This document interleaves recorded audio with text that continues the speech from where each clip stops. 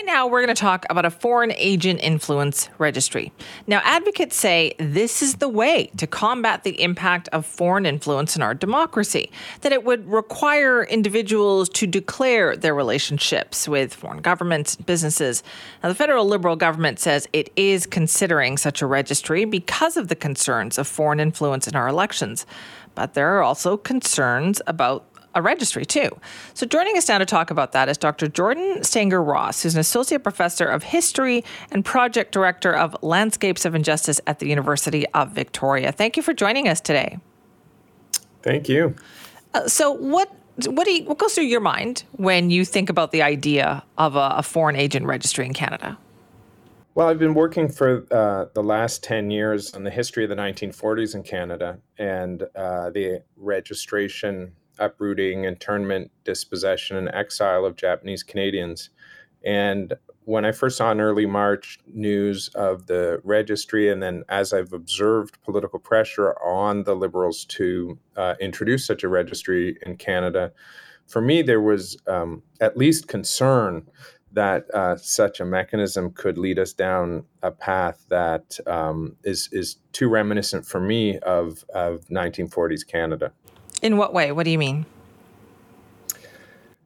I think the core mistake of the 1940s was to misdirect concern about foreign conflict, genuine concern about a country with which we were at war, to misdirect that concern toward Canadians. And in reading the information circulated by the Ministry of Public Safety about this potential register, I see a similar move to target Canadians in a misdirection of concern about a foreign power. And of course, there's in both cases a community in Canada, Japanese Canadians and Chinese Canadians in the present case, long-standing multi-generational communities that I fear in the 1940s did, and that I fear in the present or future could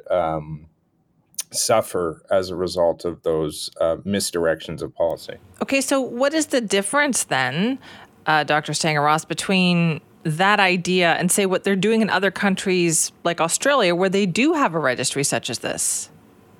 And there's been some concern that registry has helped to stoke anti-Chinese Australian sentiment in Australia. Let's remember that the 1940s was also a time when Australia registered, interned, and exiled Japanese Australians. The 1940s was a time when the United States did the same.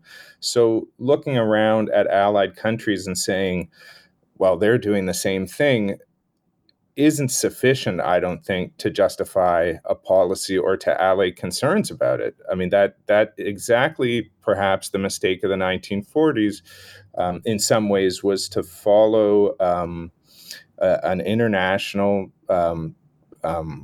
policy trend among our allies to the detriment of Canadians. So let's have a careful look at the proposals themselves in Canada, rather than merely looking around and saying, oh, well, there's a registry in Australia, there's a registry in the United States. What's actually being proposed? And in the materials that are circulated for public consultation, the example of malign influence is an academic who has a conversation with a foreign principal, which is a concept that's very vaguely defined, and then expresses views that are deemed to be supportive of enemy interests or foreign interests.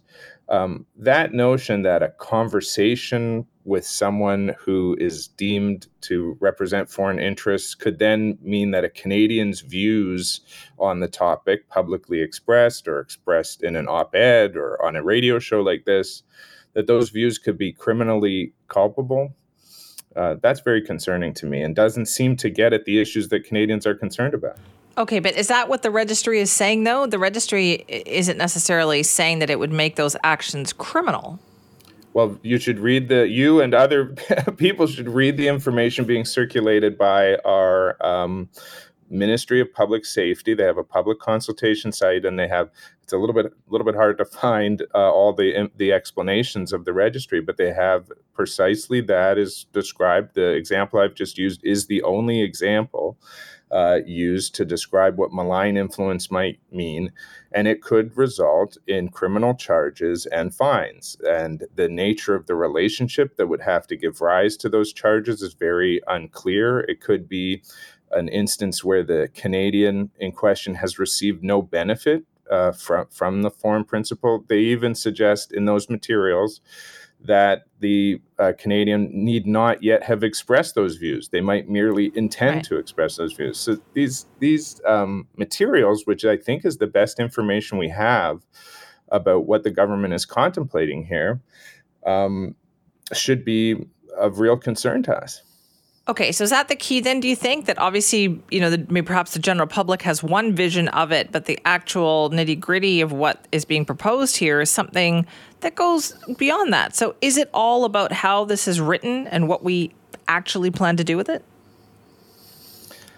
I think that starting down a path that would target Canadians and people in Canada probably won't answer the challenges that we face. And I expect that, unfortunately, our sense of conflict, or indeed our conflict and international tensions with China, are likely to worsen and, over the coming years rather than, rapidly improve. So I think starting down a route of policy that takes aim at Canadians for views they might have, or views they might express, or supposed relationships they have, I think that's just not the direction. So I think it's the nitty gritty, but it's also just that kind of targeting of the policy. Is there must be some ways, and I'm not expert in this, of aiming those policies directly at China, or directly at government agents who contribute to campaigns, or the targeting Canadians for having relationships with or views that are sympathetic to foreign principles or foreign interests, whatever those terms are meant to mean. I just think, and asking Canadians to register those arrangements or relationships that we might have with people who live outside of Canada, I think that whole direction of policy is misguided. Right, because you're talking about having a relationship, but where is the proof that something has actually been done that is wrong? Sure, and even if I have a relationship with a foreign official, let's say, and many academics and many Canadians, of course, have relationships. Students come from abroad, and so on, and journalists work with people abroad, and we may share views with those people. We may in fact be sympathetic to the interests of a foreign country. None of that should be at all within the scope, I don't think, of criminal concern. Right.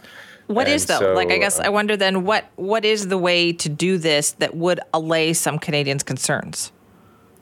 Well, that I don't know. I don't know. That's beyond my scope of expertise. But when you float a registry of this kind that's so reminiscent of those, there was this concern in the 1940s to register and to keep track of people in Canada, Canadians, many of them having lived in Canada for generations, been born in Canada, who supposedly represented the interests of Japan, and that impulse in policy was profoundly misguided and led to some of the worst mistakes of Canadian policy and legal history, in my view.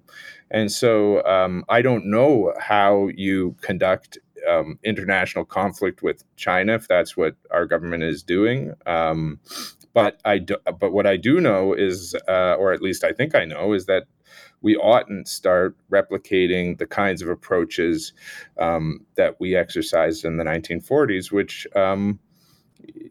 again, was a context of very real and serious international conflict, in which a racialized community in Canada suffered the brunt of policies that were aimed at, in part, kind of weeding out the prospect of Japanese influence in Canada. And that didn't make a single Canadian safer, didn't help us win the war, was completely misdirected. So if you ask me, how should Canada have better conducted the war in the Pacific, I don't know that much about military tactics in the 1940s either, but I do know a fair bit about the policies that were directed at Canadians in the 1940s. Well, listen, thank you so much for your time on that this morning.